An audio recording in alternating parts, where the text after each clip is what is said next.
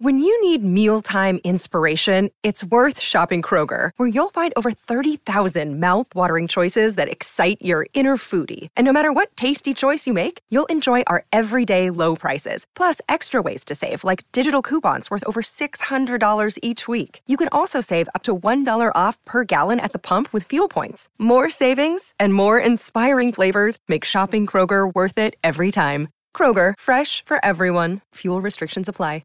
Hello, it is Ryan, and I was on a flight the other day playing one of my favorite social spin slot games on ChumbaCasino.com. I looked over at the person sitting next to me, and you know what they were doing? They were also playing Chumba Casino. Coincidence? I think not. Everybody's loving having fun with it. Chumba Casino is home to hundreds of casino-style games that you can play for free anytime, anywhere, even at 30,000 feet. So sign up now at ChumbaCasino.com to claim your free welcome bonus. That's ChumbaCasino.com and live the Chumba life. No purchase necessary. VGW. Void where prohibited by law. See terms and conditions. 18+. Okay, round two. Name something that's not boring. A laundry? Ooh, a book club. Computer solitaire, huh? Ah, sorry. We were looking for Chumba Casino. That's right. ChumbaCasino.com has over 100 casino-style games. Join today and play for free for your chance to redeem some serious prizes. ChumbaCasino.com. No purchase necessary. Void where prohibited by law. 18+. Terms and conditions apply. See website for details. Hi, folks. Welcome to Heart in Hand. A moment of Bornagain quality breaks the buddies' defence. Simply the best at the Simple Digital Arena.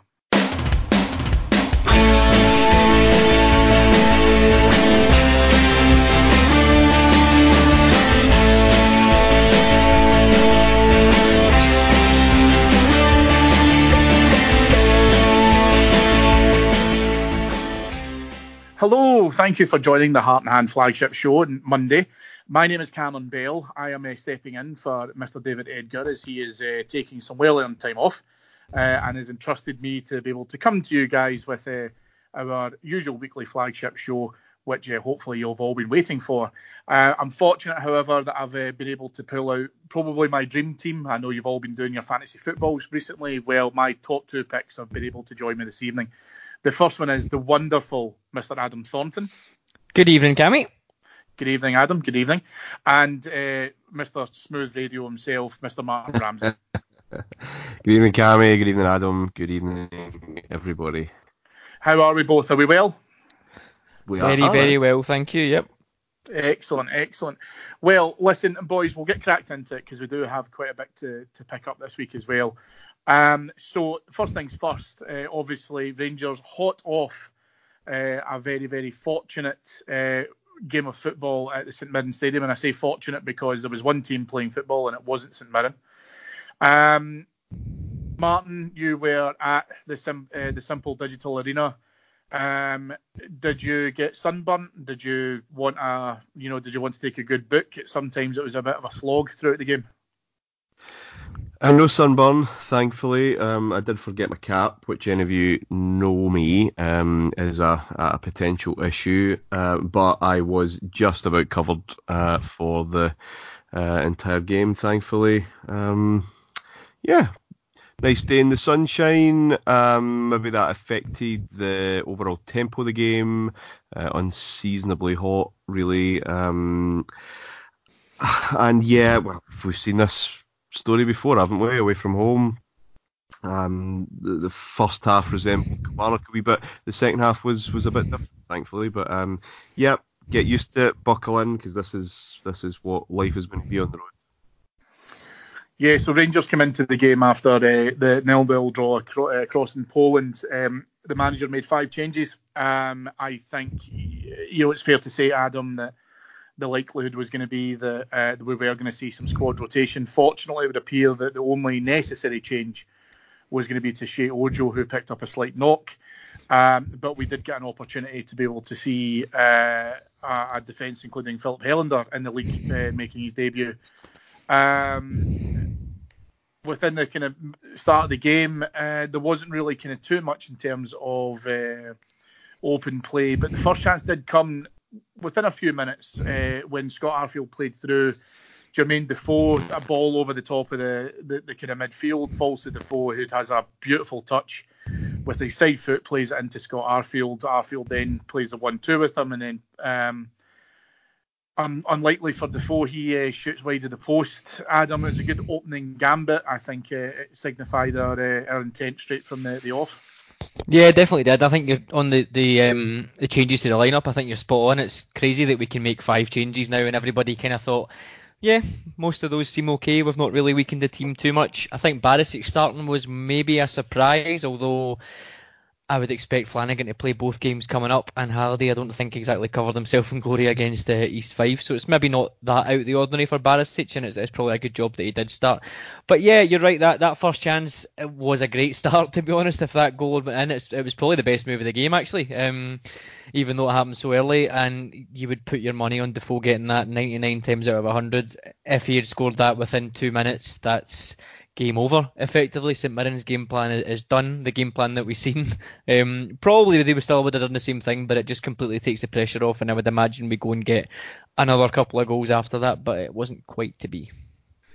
Yeah, Martin, I think, obviously Adam and I were there, we were watching, and I don't know if you saw this throughout the team, as obviously you're seeing the whole park, but it felt as if maybe we were a bit laboured to begin with. That one move aside, it kind of felt like as if we were having to try and settle our way into the game a little bit. Was that the kind of feeling in the crowd at the time? A little bit. You would have a better view than me, because anyone who's sat behind a goal, certainly low down, I mean, it's absolute peasant ticket stuff. You don't appreciate how close that Defoe chance was, how good that Defoe chance was.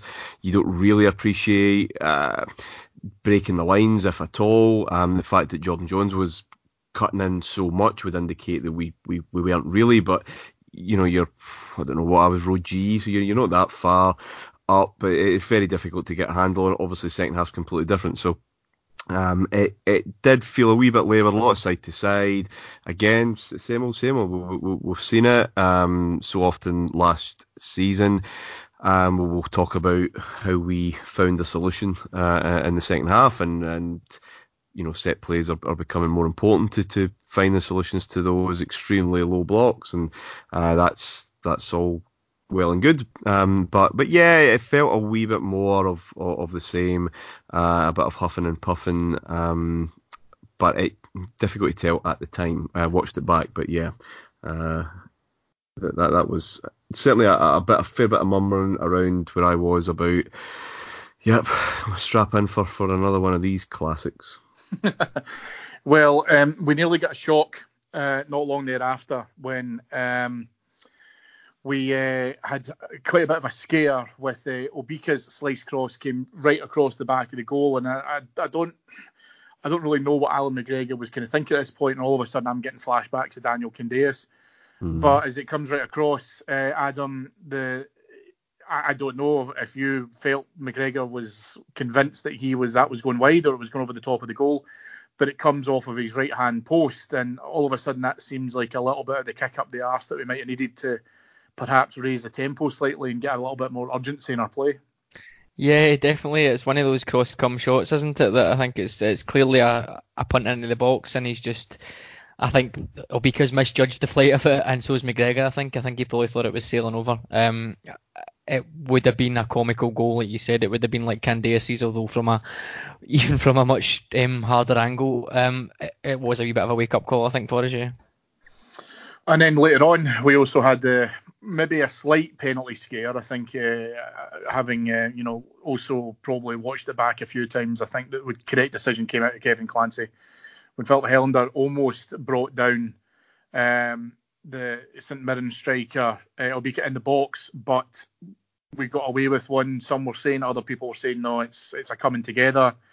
Martin, you're a massive VAR advocate. I'm hoping that having seen the replay, you've not had a change of heart, thinking Clancy's given the correct decision and actually it wasn't a penalty. No, the replays are fairly conclusive, I would have thought. It wasn't a penalty. I text the group chat, I think, for a view on it, because it did look a bit of a coming together. It did look a bit clumsy. I think all I could say at the time was it wasn't handled particularly well from Helander. slight concern there, but no, it wasn't a penalty. Although some fans on Twitter using that evidence as a clear-cut argument that it should have been a penalty, incredibly. Maybe the same St Mirren fans that were arguing about the handball penalty that we got at Ibrox last year, where the boy almost travels in basketball terms into the box with the ball in his hand. It might have been the same maniac that was showcasing that bit of evidence. But no, it wasn't a penalty. But it was a scare, I can tell you that much. Yeah, so it gets us probably a couple of kind of wee tickles in terms of where we're at, and there wasn't really much more to kind of talk about actually up until the singular piece of quality was produced. Jermaine Defoe involved again. He's been able to kind of turn his man. As much as I dislike talking about him, I will refer back to Michael Stewart here, who unsurprisingly believed that this was a foul by Defoe, where he's being held and he's also holding his marker, but then Waters from St Mirren just comes in and completely wipes him out. And at this point, it's positioned probably about 25 yards out. Tav and Bornagain are standing over the ball. Adam, I've got to assume at this stage you're just waiting for your man to step up and break the deadlock, you know? As he does so many times, yes, stepping up from a set piece or a dead ball. I thought it was probably more set up for Barisic, I think, given it's on that side of the park, etc. But you still think that Tav is going to take he's going to take the lead on it, being the captain. And he had one earlier, didn't he? He had one in the first half. He did. Over, and probably why he didn't take this one. It was going miles wide, and it kind of deflected off the wall. And I was talking to the guy beside me about just asking him when the last time Tav scored from a free kick, because it used to be, every week he would score, when he started. But yeah, you're absolutely right. That was perfectly placed for the left foot. I think you're asking a lot of a right-footed player to get that over and across. Do we count the Old Firm game as a free kick goal? Yeah, absolutely. Yeah, I guess so. Yeah. But you know what I mean, though. No, definitely. I think it's more of a cross-come. It's more of a cross-come goal. Yeah, no, I think you're right. When he arrived, it was like, we've got a free kick from anything inside 25, 30 yards. Even it was like having a penalty. It's strange how players just stop doing that sometimes. Yeah. There's nothing to do with the opposition. No. It's the same distance. It's just a confidence thing, I guess. I don't know. But it was one of those that the second it left the ground, it was in. Well, listen. If Man United are going to rotate their penalty takers, then we should be able to rotate our free kick takers. With a bit more success, hopefully. Unlike Man United, we are far better at it. Bornagain steps up and hits a beautifully sweet strike, which goes over the wall straight into the postage stamp in the corner. The keeper, who, albeit I don't really think had too much to kind of do, was getting nowhere near it. And that is Bornagain's first goal for the club since his last one against St Joseph's was stolen off him unceremoniously by Connor Goldson. Connor Goldson decided to also get his revenge in this because as Borna is standing in front of the Rangers fans celebrating, jumps in his back, and when you have a behemoth like that jumping in your back, you can do nothing but move forward. And as he did, he was put into the crowd and booked for his troubles. Adam, it was a cracker. Yes, I know you're the world's biggest James Tavernier fan, but you've got to admit that was an absolute cracking strike and brilliant to see him getting off the mark. Oh, brilliant. It was just perfect, like Martin said. As soon as it leaves his foot, it just curls perfectly. And there's is it GoPro or slow-mo that Rangers have got on Twitter? When you see it hitting the net, it's just perfect. I feel it's easy to say after he's scored the only goal that's won us a game, but I kind of feel a bit sorry for Barisic. The last two games he's played it relatively safe. He's not made any mistakes, really. He's kept it neat and tidy. He's not really been rampaging forward. But if Andy Halliday delivers those type of performances, everybody thinks, he did all right there. He didn't do anything wrong. He was absolutely fine. It's just he seems to have a weight of expectation, I guess, based on what we've seen with Osijek, and also I guess the transfer fee hasn't really helped him. There's a really good piece in the Athletic today, Cammy, by Jordan Campbell, obviously, about Barisic. He's went and interviewed the Osijek manager, who I think we'll all remember from last year, but he's surprised with how poorly he's done since he's been at Ibrox. I think everybody could say the same. But what he did say was that they used to basically set up the team specifically to get the best out of Barisic. Literally 90% of their play was to get him free. Even if they went down the right, it was with the aim of switching it over quickly so they could get him free. I think what we see here is that he's maybe not quite as rounded at other aspects as he could be, other than just that rampage down the wing. So obviously when we are set up to play a little bit differently than that, and we want him to take the ball in tight spaces and effectively do what Tav does, which is kind of beat two men or shimmy it past two men quickly and deliver a ball in, he's maybe not quite suited to it. What he is really suited to, obviously, is pinging the ball into the box, which I guess is fine, but when you're Rangers playing against St Mirren, the last thing you kind of want to do is get down the wings and get it wide and ping balls into the box for Defoe. It doesn't really work. So I do feel he's a wee bit still trying to find his feet, both in terms of, I guess, fitness and his role within the squad, but I guess how to combat teams that we play against. He's probably never really experienced that before. And there's a bit of catch-22 about it, because what we expect from him, what we know he can do, takes a lot of confidence. Yep. It takes a lot of positivity, and it's risk-reward stuff, right? That's kind of overlapping fullback, bombing up and down, giving that option for the guy on the left-hand side of the three, the way that Tav has done pretty much since he came through the door. Such a stop-start season last year. At any club, is difficult for a new arrival. Any club in a new country is difficult, and this is one of the hardest football clubs in the world to get started at. And if you don't get started, it's nigh on impossible to turn that around.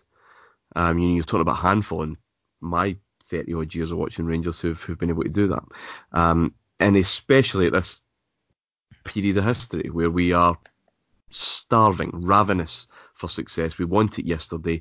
No patience at all. Understandable to a degree, given everything that's happened. So the circumstances are not ideal. He's a professional footballer, although he has to overcome that.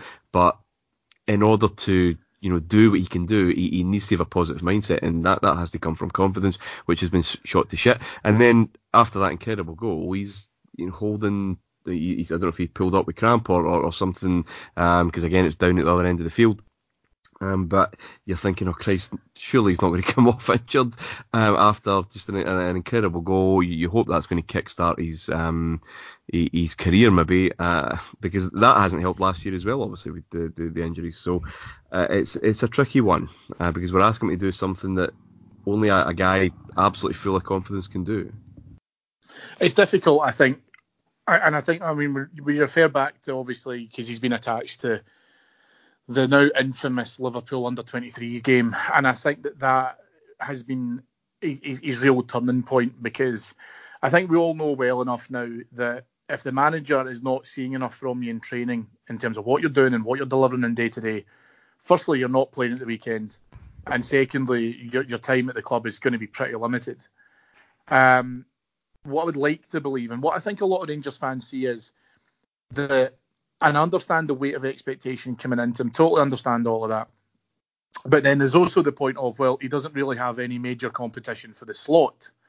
So unlike Tav, who pretty much just owns that position and won't ever really be moved from it, Barisic should have that opportunity. However, like other positions within the team, including Alfredo Morelos, he's going to have to rotate and take his opportunity when it comes. So I think, personally speaking, I admire the fact that he is going to try and prove to the manager that when he gets his opportunity, he's going to hopefully create opportunities like the goal that he scored on Sunday. But also the game, against St Joseph's, where, let's face it, he did play very well, should have scored in terms of, obviously Goldson nicked the ball off the line with him. My hope is that it gives them the beginning of the platform of the season to kind of continue to build on that. And if we can retain him and we can take him in there as long as his attitude stays in check, then I think that, we very much could look like a very successful player. The goal was obviously a piece of absolutely fantastic quality. On the Patreon post-match update, David had said yesterday that he had felt that we'd been able to kind of see the game out. It wasn't too much of an issue. It didn't feel as if it would turn into Kilmarnock, because quite bizarrely St Mirren never really felt the need to kind of come out against this, which I was really surprised at. I don't know. I would have absolutely have assumed that with a good maybe third of the game left to play, that at that point they would have opened it up and tried to come in. But they've remained in the same formation as well, Adam.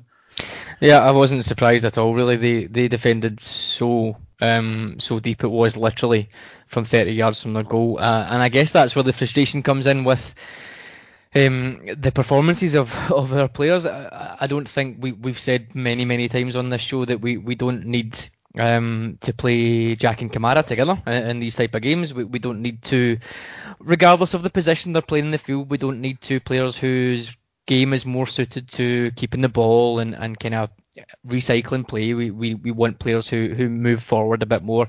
I know Jack does that over this season and kind of the tail end of last season. He's been doing that very, very well, and he's absolutely improving at it. But he played, certainly for the first half, predominantly in the defensive midfield role. So guys like Kamara really need to step up and be that link man and get forward.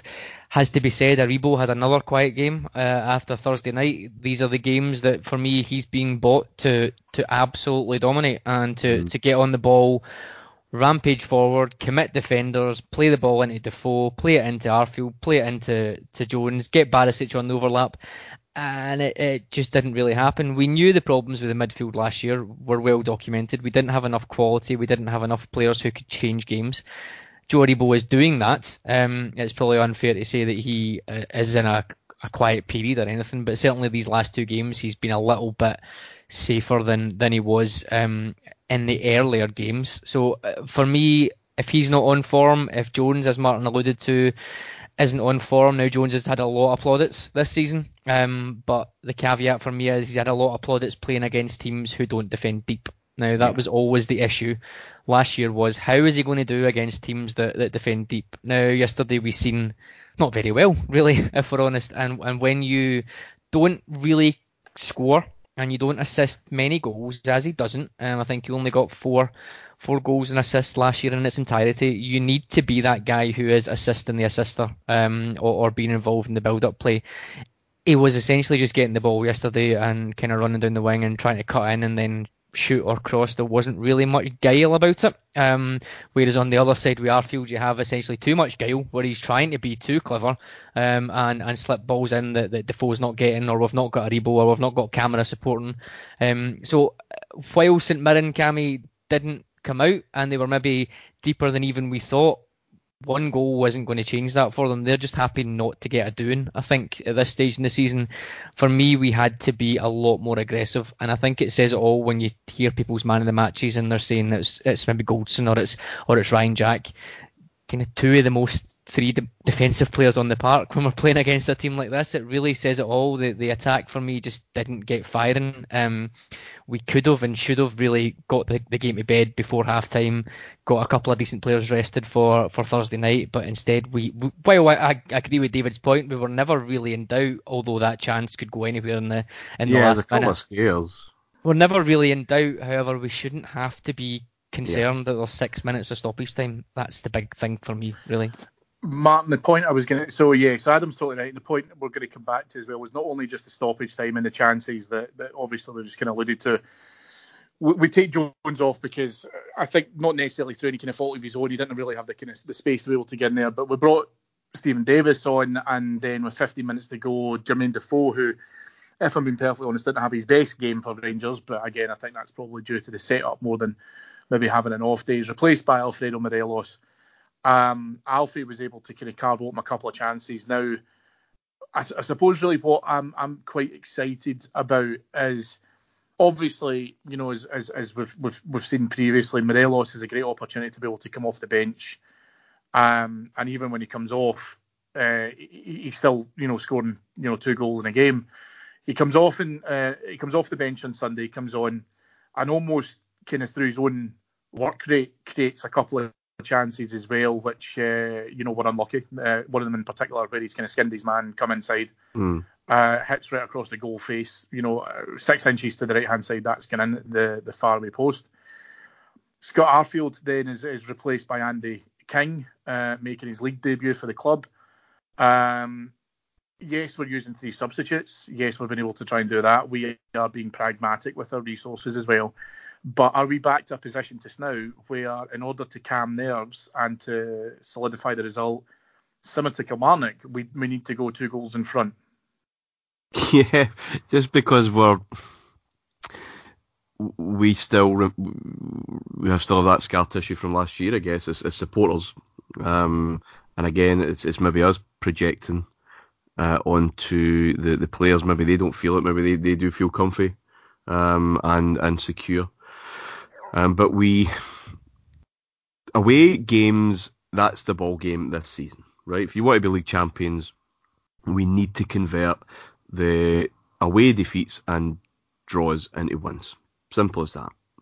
And that means coming up with other ideas to break this stodginess that we always face. So we know, because of our experience last season, that we've seen this movie before. There's a sting in the tail here, and it could have happened, by the way, near the end.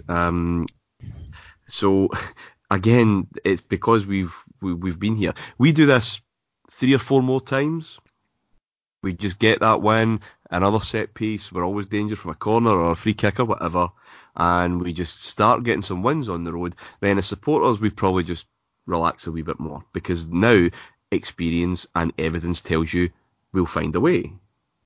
And you flick it over. You get to 70 minutes and it's still 0-0, but we'll find a way, because I've seen us do it, the past 3 or 4 or 5 games. So we're only shaped by what we know, I guess. I actually thought the goal did change how we played. It might have been because I was seeing more of the action because it was up my end. Pardon the phrase. But I did think we were breaking in behind more. I did think we were able to just pierce the lines a wee bit. There's a lot of neat passing around the box, which was good. This is the final decision making. I mean, Morelos created a fair bit of space for himself now and again, but he went for goal rather than there's maybe some other options available to him. But he's the striker he is. He's always going to do that, I guess. So again, it could have been far more comfortable than it needed to be. But that's the 2 away league games where a corner kick and a free kick, excellent deliveries, both of them, have been enough, and that's fine, because our set piece execution last year probably wasn't good enough, both from direct and indirect chances. And you can have as low a block as you want, pick that out the fucking net. So teams, again, if that happens again and again, teams are wary of that. Teams are wary of our ability from outside the box a wee bit more. I know Aribo was quiet was certainly on Sunday, Thursday night maybe, but he has that ability too. So it's good to have more and more options, and that, I thought, as I said, it opened the game up a wee bit more. We just didn't maybe make the most of that. 4 centre mids on the park at one time was a bit of a funny one. We throw back to Walter, I don't know, but Andy King looked pretty comfortable. He kind of knows what he's doing, and so again, having someone like that just to bring on. We've talked about this bench quite a lot on post matches. It must be the strongest we've had since maybe even early McLeish, because he's a proper footballer there, that can just come on and just take the ball for a bit. I think the point there you made about the subs is pretty key. It just shows how cautious Gerrard is as a manager, that you go, not in a bad way, but it's safety first really, same as Walter, but you go that 1 goal up and you're thinking, who was it that we were thinking was due to come off? I can't remember who it was. Arfield maybe. It must have been Arfield, yeah. Or Kamara possibly, and he takes off Jones and puts on Davis, Stephen Davis, which is just to see out the game. Obviously, Aribo goes a little bit higher and wider. But Martin, that point about the kind of PTSD from last year is absolutely valid. Gerrard said after the game, Cammy, that if you can't beat them, if you can't beat that low block through playing through them, then the next best thing is to set pieces. Really, we've seen the threat that we've got from corners. We're obviously got that threat from free kicks now as well, from both sides, you have to say, which is good. So there's that, and you're right, teams will start to notice, Cammy, that the structure of the team though is looking a lot more solid, I would say, in terms of certainly defence and midfield. The first 3 games last season, which was obviously Aberdeen, Motherwell and St Mirren, I think it was, we conceded 32 shots and lost 4 goals. 3 or 4 of them were really poor defensive errors, I would say, 2 or 3 of them, sorry. But this season, they're not really that bad. 32 shots last season conceded at this stage, but only 17 so far this season. The games have probably been comparable, I would say, in terms of teams that we've played. So we are a bit better. We're giving up less chances. The midfield looks more solid and more structured. It's just heavily dependent on Joe Aribo taking the ball and driving it forward. But I think Davis and Jack seem to be working really well together in terms of keeping the ball out and giving us a platform to play on. We just need the attacking players to take the ball and take the onus and try things. And that's fine, by the way. I'd rather we had that solidity, because clearly we didn't have it last year. We were capable of being porous. Yep. And fine, you get that and you build on it. And again, the confidence up front comes from the fact that we'll keep the door closed, right? So if it gets to the hour mark, gets to 70 minutes, we'll find something. But we're not going to get stung the way we were last year. And it's all from just, I think it's been said quite often since we came back, but for the first time since probably 2010, a Rangers manager has been able just to add properly to a squad that he's happy with, and hopefully some pennies dropping, some more work being done over pre-season with a consistent group of players. So a consistent message starting to just seep in. And you are seeing those rewards, because clearly those foundations were not strong enough last year. We dropped 4 points in our opening 2 away league games, behind the 8 ball already, always chasing. And that's the difference. Well, one of the things that we were talking about with that solidity and something that I'm keen to get your opinions on is the obvious conversation that has to happen around our centre-halves. So Katic obviously was given a rest. There's no injury concerns as come out of the club so far. Philip Helander comes in. There seems to be, because of our marquee signing status for Helander, that he should be able to come in and perform pretty well. I'm not going to judge him too heavily on what we've seen so far, because it's been a bit of a kind of stuttered introduction to the team.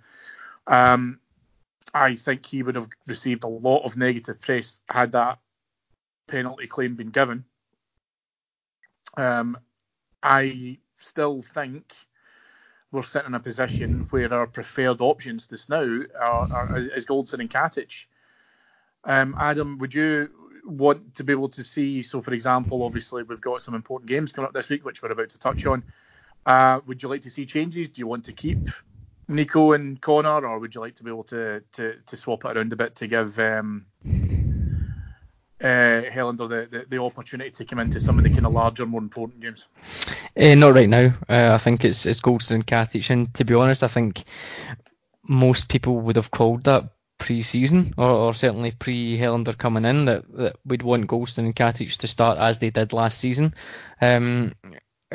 There's 4 of them there, which is great. However, the money spent in that area, I think I'm on record before as saying, did we really need to spend that money on Helander? I think he's been absolutely fine since he's come in. Personally, I don't think he's put a foot wrong, but £3.5 million on someone who is now on the bench, when we could, as it turns out, have spent that money on Kent and possibly got him in. I'm on the fence with that one, Cammy, but regardless, the original point there, I think it's Goldson and Katic for just now, and then if, hopefully all being well, we get further in Europe, we can start rotating a bit properly, but I think there's no chances at the minute. No, Martin, is there a part to that which is obviously got to take into account for how well Katic has started? Because I don't think absolutely could have expected how well he's come out the traps at the beginning of this season. Well, yeah, yes and no, because he was like this at the end of last season. But you're absolutely right. He's still a young player. He's still in a new country.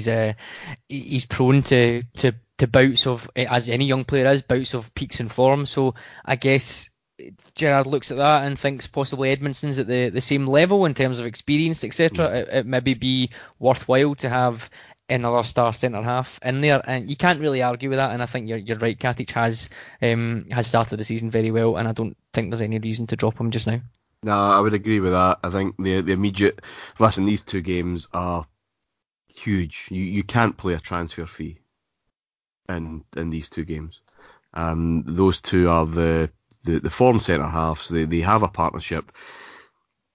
As we speak at this moment, it's hard to argue against Adam's concern about the need for a large amount of our scarce resources being placed there. However, let's revisit that in 6 months' time, because if this is really the renaissance of Niko Katic, and he, young player, new country, started well, then fell away, and maybe some off-field stuff, got his head together, responded really well, and this is him for good, then he's going to be a Rangers legend, right? But again, he's still a youngster. We could well be seeing him have an October-November like we did last year. In which case, you're fucking right, we need someone able to step up, because the options weren't there last year. Totally, and that was a problem. So this is a longer term issue, I imagine. I don't think Hilander was brought in for the month of August and September.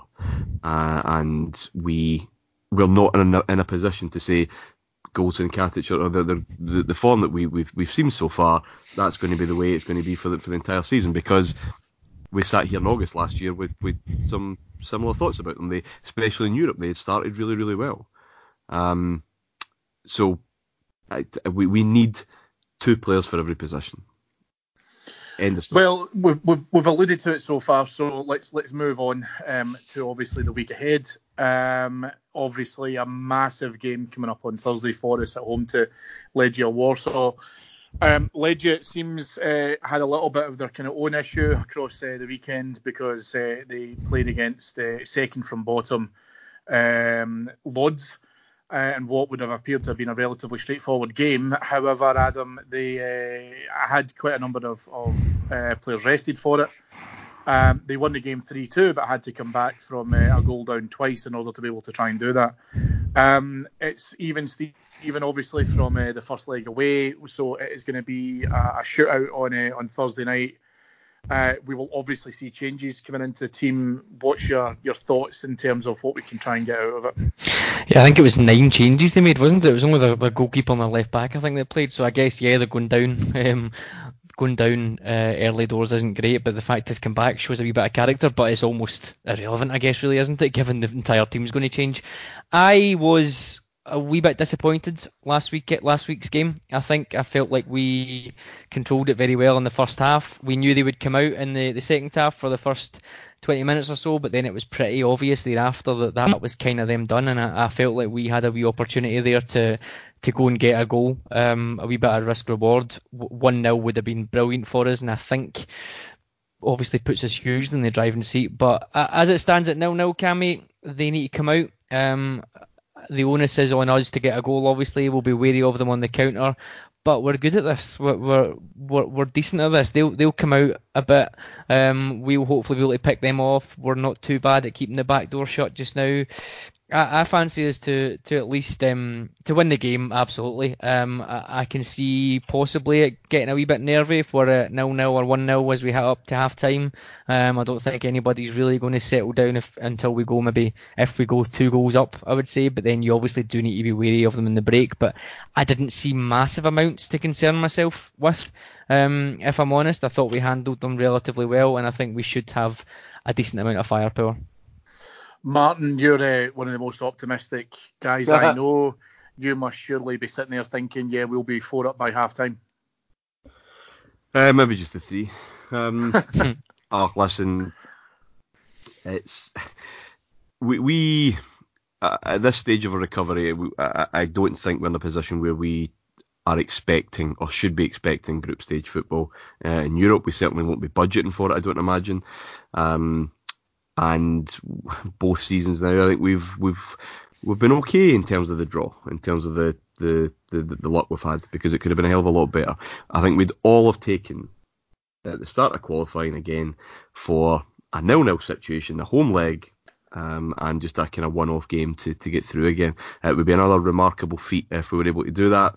The lack of away goal worries me slightly, and the threat of a score draw worries me even more. But we're in a great position. It's going to be an exciting evening, and I'm a bit nervy already, I'll be honest. I'm not thinking we're going to cruise it. Do you think it's going to be the case that Adam will start conservatively and build our way into the game? Do you think that we will look to be able to try and go from the outset? Do you have a preference as to regards what you would want to do? What's your thoughts in terms of how we approach it in the opening gambit? No, we can't. I don't think we can start conservative at all. We're not good at that. feeling our way into the game, we need to come out and we need to be in the front foot and try and get a goal within the first 10-15 minutes. That will just settle everybody's nerves. I think that's the way we should approach games, and I really think that's what we need to do in this game. I would treat them kind of not Maribor levels last year, Rapid Vienna levels possibly last year in terms of the danger they have. They're a kind of similar style of team. Obviously that result last season at Ibrox was 3-1, wasn't it? If we get that again, we'll be absolutely laughing. I think we've got it in us. I take Martin's point that we can't turn up and win, but I think from what I've seen, we are more than a match for them. And I'll be obviously really disappointed if we come and we start trying to play it safe and hope to nick a goal late on, because that never works for Rangers. Yeah, it'll be interesting, because I think that we're going to have to be able to try and go out. I agree with you. I don't think we can really go out there and leave ourselves exposed. We will obviously come on to Thursday's game and some news which has kind of been developed from over the last week or so shortly. But it's important, Martin, that the crowd get behind the team, that we do create the energy in case maybe it's lacking from a team, although I don't believe that it will be. I think that we'll go out. I think we will try and be lively. I think that we will try to ensure that we pick up control of the game early stages within the first 10, 20 minutes or so, and then hopefully get there. Is it going to be the case that, we've got the character in the team that worst case scenario we concede early? Do you feel that at the moment, from everything that you've seen, that we've got the testicular fortitude, as some would call it, to be able to turn it around if that happens in a worst case scenario? Yes, I think we do. we do. Well, it depends when a goal's scored, I guess. I don't think this team often push the panic buttons, especially try to recover leads, and then it goes completely tits up. I don't know how many times we've lost by more than one goal. It can't be that often under Gerrard, I mean. So I don't think there'd be a big deviation from the plan. We probably need 2 goals anyway to be absolutely sure, or to feel sure. So certainly if we lose one early-ish, no, I don't have any big concerns. Lose one with 2 minutes to go, I think we're in a bit of trouble. But no, it's just going to be one of those nights in terms of the atmosphere. The atmosphere will be what it will be. I've been to big European nights before where we have been as supporters, we've been tense, because that's the game. It's the context of the game provides an atmosphere, not anything else. It's the sport, it's the outcome, it's the jeopardy, it's how we've been playing before it, it's the standard of the opposition, all these things. And sometimes you just know those famous nights before, when you just go into the stadium and go, right, we're on it. And there's no contrivance or design for that. It will be what it is, and it will be noisy. But the test of these nights, I guess, is if there's an early disappointment. and how we respond to that. But the team will. It's a symbiotic relationship, right? I get a wee bit upped when we talk about the fans the job that the fans have, especially when you're paying £800 a year to be there. The players are there to do a job, but we bounce off each other, and if we those early signs that they're on it, then we're on it, and then it gets bigger and bigger. So it'll be an exciting night. I'm looking forward to it. If a little nervy that away goal. Well, as I'm sure probably for most Rangers fans who have been following the news cycle within the last week or so, the Legia game has been impacted due to a fine which has been presented to the club from UEFA following reports of sectarian singing from the St Joseph's home game. As a result of this, Rangers have been ordered to close a section of the stadium with no fewer than 3,000 seats, which would be, and also have a sign displayed with the hashtag Equal Game message displayed upon it. Adam, there has been a lot of back and forth, I think, through the papers, through social media, through various bits and back and forth, including banners displayed by the Union Bears in the last 24 hours, and this has been around the notification that several people, will face the majority of that closed allocation within the BF1 area that obviously the Union Bears occupy. This has been due to Rangers obviously reacting to the UEFA statement, fans and what they are obviously been singing. What's been your take on everything that's happened within the statement released on Friday? Do you know, I can see both sides of it.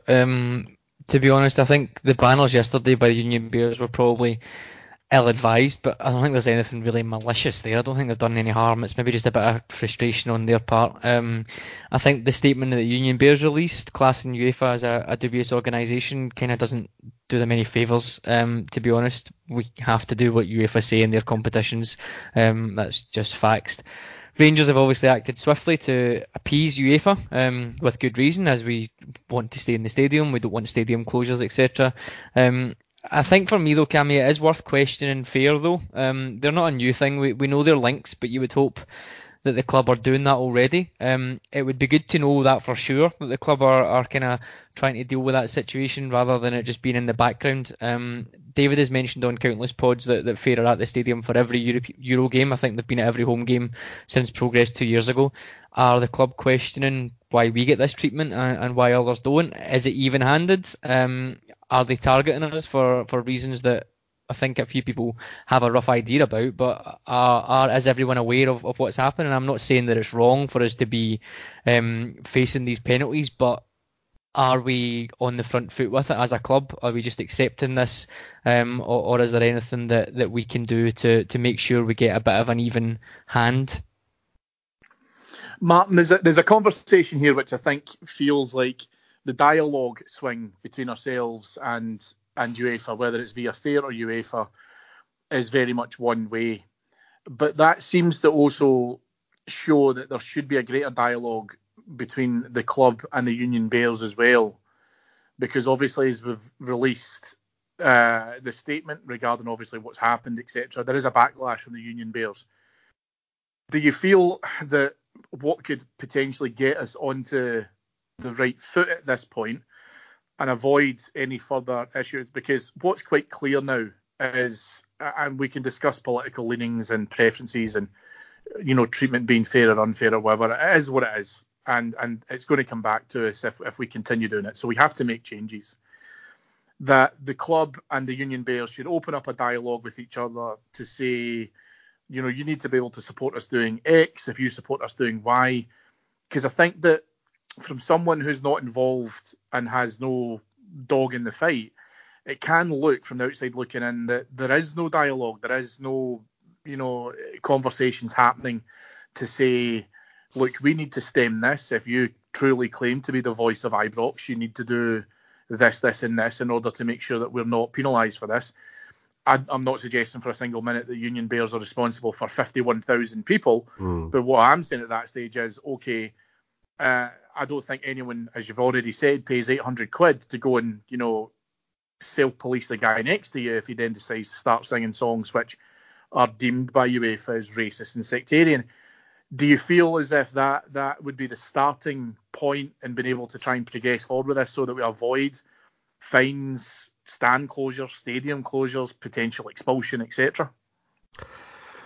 Well, everything moved at pace last week. Kind of out the blue and kind of not. I mean, nothing's changed really since 2006. We've known that these songs, and we know what we're talking about here, two in particular, have the potential to get us into trouble. I think there's been a feeling, maybe a wee bit of complacency that, well, this is kind of over now, because the songs were there last season, and nothing's really been done. So this kind of came out that blew a wee bit.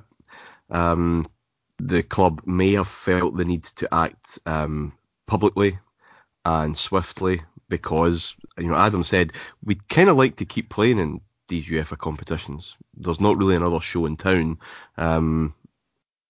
with regards, international competition. So we are kind of at their behest. In terms of UEFA sanctions, the situation is very, very clear. Those songs that are going on now, it's done, it's over. The biggest surprise for me was that there were any songs sung at that St Joseph's game, the most deadest of dead rubbers I can remember. But it's just such a joy to be talking about fucking songs again after 13 years. In one sense, this is very, very simple, as we know. In terms of UEFA sanctions, it absolutely is. But, Adam's right. There are other things going on that I hope the club are working with, because the way, or the involvement of fair is less than fair, I think it's fair to say. UEFA's consistency on these matters, how they act, needs to be commensurate, it needs to be consistent, and that's another issue. All these are fine to bring up. They don't excuse anything when we know the rules, and I say we as a collective we, it isn't just that group in the Broomloan Road. So there is a collective responsibility. I think it's probably been ignored this week, and the club publicly anyway seems to suggest that it was an exclusive group of people who were involved in singing these songs, which is not the case.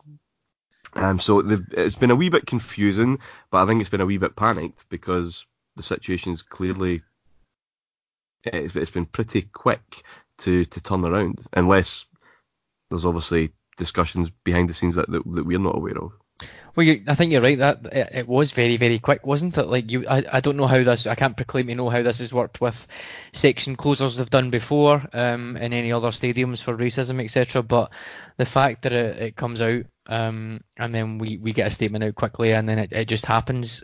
Is there an appeals process that's No. went through, anything like that? Is it just basically this has happened, if you don't do this, what's the punishment if you don't do it, all that sort of stuff? I feel like we didn't really get much in the way of any background or context as to what happened. I think the club could, I get, Cammy, that they're probably tied to, you need to do this or else you literally can't play this game on Thursday, as a realistic thing you could imagine UEFA saying. But could they have handled it a little bit better? Possibly. The two different email templates, one for BF1 and one for Club Deck, seems a bit odd, a little bit petty. And also I think there's a wee bit of an elephant in the room for me that, given the complete lack of any communication of reassurance to supporters with regards to the crushing and turnstile issues at Kilmarnock, by not commenting on issues like that, Cammy, which affect fan safety and affect the fans directly, and then coming out with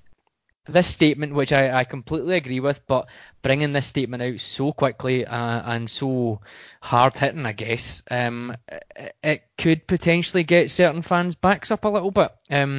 There's, I guess, a reasonable argument there, what is deemed worthy of action by the club and comment by the club and what isn't.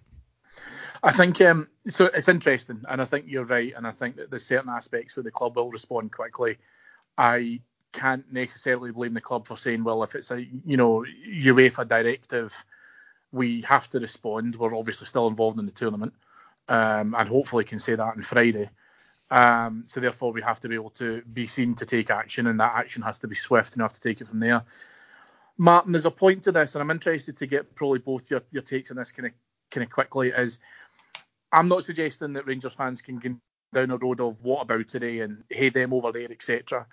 But the missing part to this feels slightly as if we're going to go down 15, 20 years ago and we're going back to those stages and we're talking about things like strict liability, etc. Surely there has to be some sort of involvement from the SFA to say you as a club, cannot say X. However, you as a club can say X because you mean it a different way. And I think that we've seen some of that domestically. Now, there's obviously no reason for UEFA to get involved in this because it's a Scottish game. And I think if you're talking about fueling a fire, which Rangers fans may feel, that if Celtic fans are able to create and host banners in a stadium which use potentially deemed racist and sectarian language, they may feel as if, well, if that word is fair game, then it's fair game.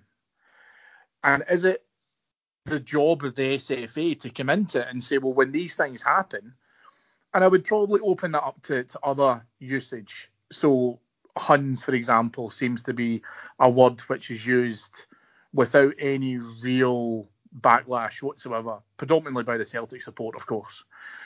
But if we're talking about using the F word, if we're talking about other derogatory terms, is it the position of the SFA, is it their responsibility to come into it and say, you cannot say, display, chant, sing, mention these words or phrases in any capacity, otherwise you will face action? Yeah, that's the road that has to go down, or it looks like it has to go down, and it's a slippery, slippery road. The part of the frustration I think we all feel, and even our own groups have not been, in terms of WhatsApp or whatever, our own conversations have not been harmonious on the subject because it's complex, it's layered. Issues around free speech are involved. Issues around what's pantomime now and what's not. Really a sectarian problem in an overwhelmingly secular country? Now, once upon a time, that was absolutely correct. It was a manifestation of a genuine sectarian division in Scotland, because that was part of Scottish life, because religion was a part of Scottish people's lives, a big part. It's not the case anymore. It's a hangover, a lot of that stuff. It is a pantomime. There's maybe a political element to it, which brings the F word into another kind of context. And when the Green Brigade dress and act the way they do after their paramilitary heroes, is it really that surprising that maybe younger Rangers fans might want to remind them that their heroes lost and that's a good thing that they lost? But it's all fueled by football rivalry. That's all this is. And football rivalry is based on badges. It's based on using what you can from the past to say, I am this and you're that. You're talking about a song that's used all over Scotland and Greenock and Paisley and Ayr and Kilmarnock and maybe Dundee as well. You're swapping words to say that's all right and that's not. Because when you're getting into that kind of conversation, where what words are we allowed to use and what we're not? This is why that's why the situation is so complex underneath the UEFA thing, which is absolutely very simple. There's no argument there that's kind of been lost. But the frustration holds because it isn't as simple as that. And what about when it gets used so often? I would love a defence lawyer when they bring case law to into their defence for a judge to say stop using whataboutery, because that's literally what it is. It's bringing, well, the law of the land has acted in this way in a similar kind of situation. It has to be consistent. So the whole thing's just a mire. It's just a mess. And when you start just taking away this word and that song, and you've opened it all up, and I think that's where the frustrations come from, because we are treated slightly differently. That does not mean that as a support we can say, you know what, does that song really have a place anymore? That's, in my opinion, my only individual opinion. That is for the supporters as a group to decide, not really the law of the land personally. But it's what produces all this angst, really. And it's why this situation is never clear cut, because a lot of it's pantomime, and you see it. You must see it through football rivalries all over the world. Is the Milan, Adam, you're the Italian expert, is the Milan division still based on class the way it absolutely was maybe 70, 80 years ago? I don't know. I imagine it's kind of changed a wee bit, because things do change and things become a wee bit more homogenous. But it wouldn't surprise me if slogans and songs are still used to depict that division. It must exist all through the game, and it's picking apart what's a genuine problem in society and what is, it's pantomime, and that's what causes us some issues. And when we're trying to portion blame, the way that the club have had to do, I think, or felt they had to do, we can't neatly fit it in a box. Milan's not based on a class anymore. They tend to just throw burning scooters at each other off the side of the stadium. Yeah. Can we bring that in here? Yeah, that would be quite good, yeah. Adam, do you feel in that instance, as kind of Martin's obviously touched on there quite extensively, that we're talking about we need to do a review across all of the language to be able to then say, if that word offends me and that one doesn't, that is too much of a grey area? Or are we talking about a complete revision of what we can and can't say and what's acceptable? And if you say things that are, outlawed, that there'll be repercussions?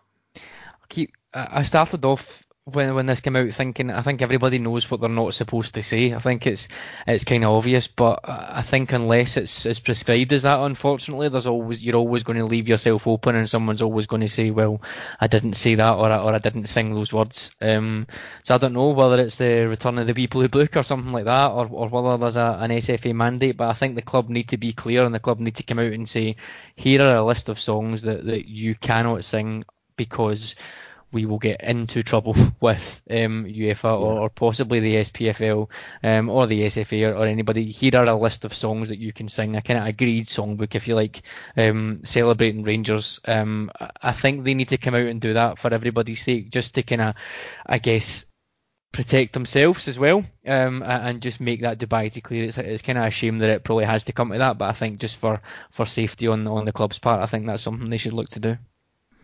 Okay, well, listen, we've spoken about this at length, and if you've enjoyed listening to what we've been discussing today, please ensure that you check out our Patreon site, which is patreon.com/Heart and Hand. Not only will you hear debates such as one that you've heard tonight, but there is a whole plethora of shows onto the Heart and Hand Patreon site, which you can listen to for as little as $1.69 a month. You'll be able to hear instances such as the boys have referred to, such as some of our Italian coverage as well, which has now started back up again with the season opening up. And we'll also be doing previews of the Old Firm game. Unfortunately, because of Thursday's game, we won't be doing our usual Heart and Hand extra show. But whilst I have you both here, I would like your predictions, please, for our next two games. So, Adam, I'll come to you first. I'm going to go 3-1 Thursday and 2-0 Sunday. Okay, Martin? 2-1. 2-1. Nice and simple.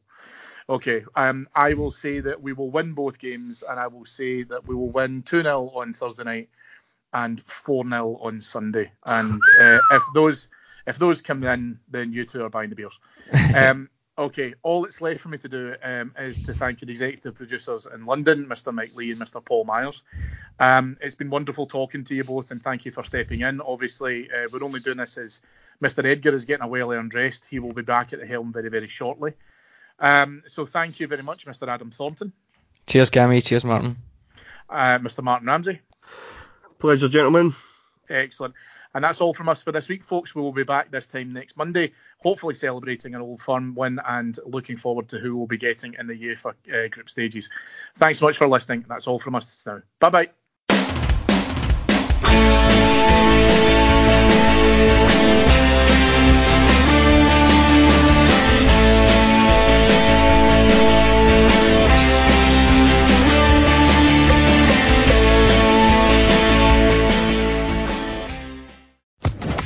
Social Podcast Network. Judy was boring. Hello. Then Judy discovered ChumbaCasino.com. It's my little escape. Now Judy's the life of the party. Oh, baby, mama's bringing home the bacon. Whoa, take it easy, Judy. The Chumba life is for everybody. So go to ChumbaCasino.com and play over 100 casino-style games. Join today and play for free for your chance to redeem some serious prizes. ChumbaCasino.com. No purchase necessary. Void where prohibited by law. 18+ terms and conditions apply. See website for details.